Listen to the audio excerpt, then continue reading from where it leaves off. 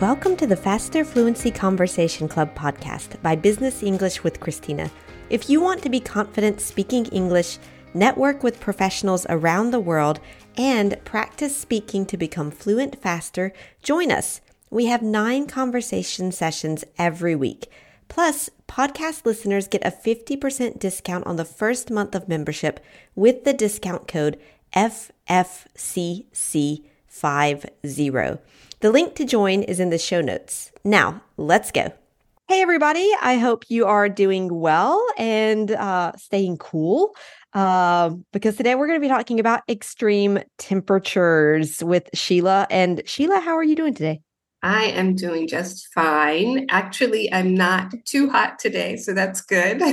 Awesome. We're having more normal temperatures today, so that's pretty good. That's good. I think this episode is coming out in September. We're recording it. It's early August still, so I've got my window open, so it's not that scorching, but I'm like, it's kind of getting a little warm here. That being said, it's August. It's normal for it to be warm. But I think if we all remember, especially back in July, we had some extreme temperatures. And so we thought, maybe just talking about, I think we're going to see more and more of these kinds of temperatures in the future. I do too. Yep. Yeah. Climate change, all those things. Exactly. It's not going in the right direction. But and so it's like, we've got these extreme temperatures happening. They're more and more just part of a normal summer, I would say. And I feel like this is really gonna just shake things up, shake up, how we organize ourselves, how we work, how we take vacations, things like that. So, sure. Yeah, I don't know. How is it? So you're in Cape Verde, right? I am. Yes, I'm here in Cape Verde, and the weather has been pretty stable here, actually. Okay. Usually around maybe 30 degrees, 29, 30 degrees every day. So, some days it's a little hotter than others, but here we have extreme drought. It's been a long time since it's rained. Yeah. So it's very dry. In addition to being, stable, hot. Yeah. Not too hot. It's also very dry. So that sometimes makes it feel a little hotter than it actually is.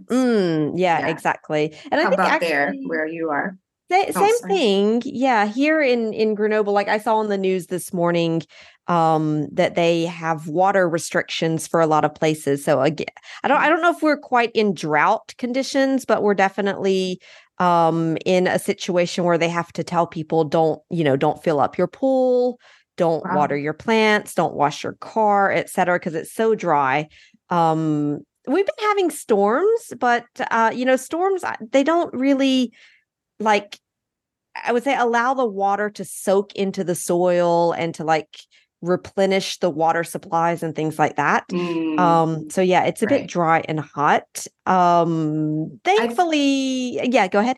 Yeah, I was going to say, I've noticed in the news, especially I think it was the month of July, that Europe suffered from huge heat wave. It lasted for a long time, and it was just unbearably hot in many places. I think in France too, right? It was exactly. It was now where I was very lucky because I was up in Brittany, which is in the northwest area of France. It was maximum temperatures. I think it was 24 degrees max. And on most days, it was 22 degrees, which I loved. I was so happy. And all of the locals are we're so disappointed for the tourist. It's cold, it's rainy. And I'm I am in heaven. Coming back next year because in Grenoble, it's 39 degrees and I would die. Right.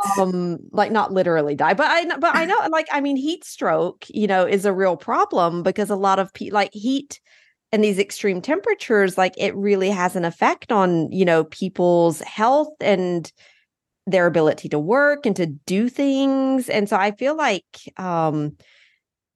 just down the road through the years, we're going to have to, really change the way that we do things to adapt to these temperatures because for example, I think they were saying that there were more people in Brittany, the place where I was, who are coming there because they don't want to go to the south of France because it's way too hot. And you just can't do anything for most of the day because it's so hot. You can't. I mean, if you go outside and you're on the beach and it's 40 degrees, you're going to get heat stroke. Yeah, exactly. And it's about it. Yeah, no. And I mean, I was thinking about places like Greece, some of those islands in Greece, Italy. These are popular tourist destinations, and it's basically burning right now. Yeah, exactly. It's terrible. For the people that live there, it's really bad. But then even those who are trying to just get a little reprieve and, get away for a month, that's not an option. Exactly. It's No, and I feel like it's just like I think we're going to have to rethink this idea, like summer vacation. Well, do you want to take this, I don't know, would you want to take a vacation in the summer months when it's like the most scorching hot months of the year and it's really hard to get out and do things? Exactly. Or, do you, I don't know, maybe take vacation like later, take summer vacation in September or in October, for example, or I don't know. It's, I think it's going to be a difficult situation sort of in the future. Yeah, I agree. Or maybe just change your, travel destination to somewhere cold like Norway. It's Scandinavia. Like Norway, Scandinavia. The North Pole is going to be the place to be in 50 years. It's exactly going to be a nice sandy beach. But I think I think it's really going to people are going to have to rethink the way that, and when I say people, I'm including myself, of course, but the way that we do things and the way that we approach maybe even the idea of like, summer vacation, productivity. How do we use the resources? Because I mean, you can just turn on the air conditioning, but that just makes the problem worse in the long run. I agree. So I don't know. It's going to be interesting to see, like, and I don't know if interesting is a word. It's going to be scary to see what's down the road. But yeah. I think it definitely will change, how we work, because a lot of us work remotely in our homes and maybe we don't have air conditioning. In the States, majority of people, they do have AC, but like here, we don't use air conditioning. You're inside of your house. It's so hot when it's 40 degrees outside. Yeah. Maybe we'll have a shorter work day or, work less of a work week. I think things will definitely change. Maybe slow down, and maybe that's not a bad thing. True. That's a good point. Right. Okay. Right. Well, thanks a lot, Sheila.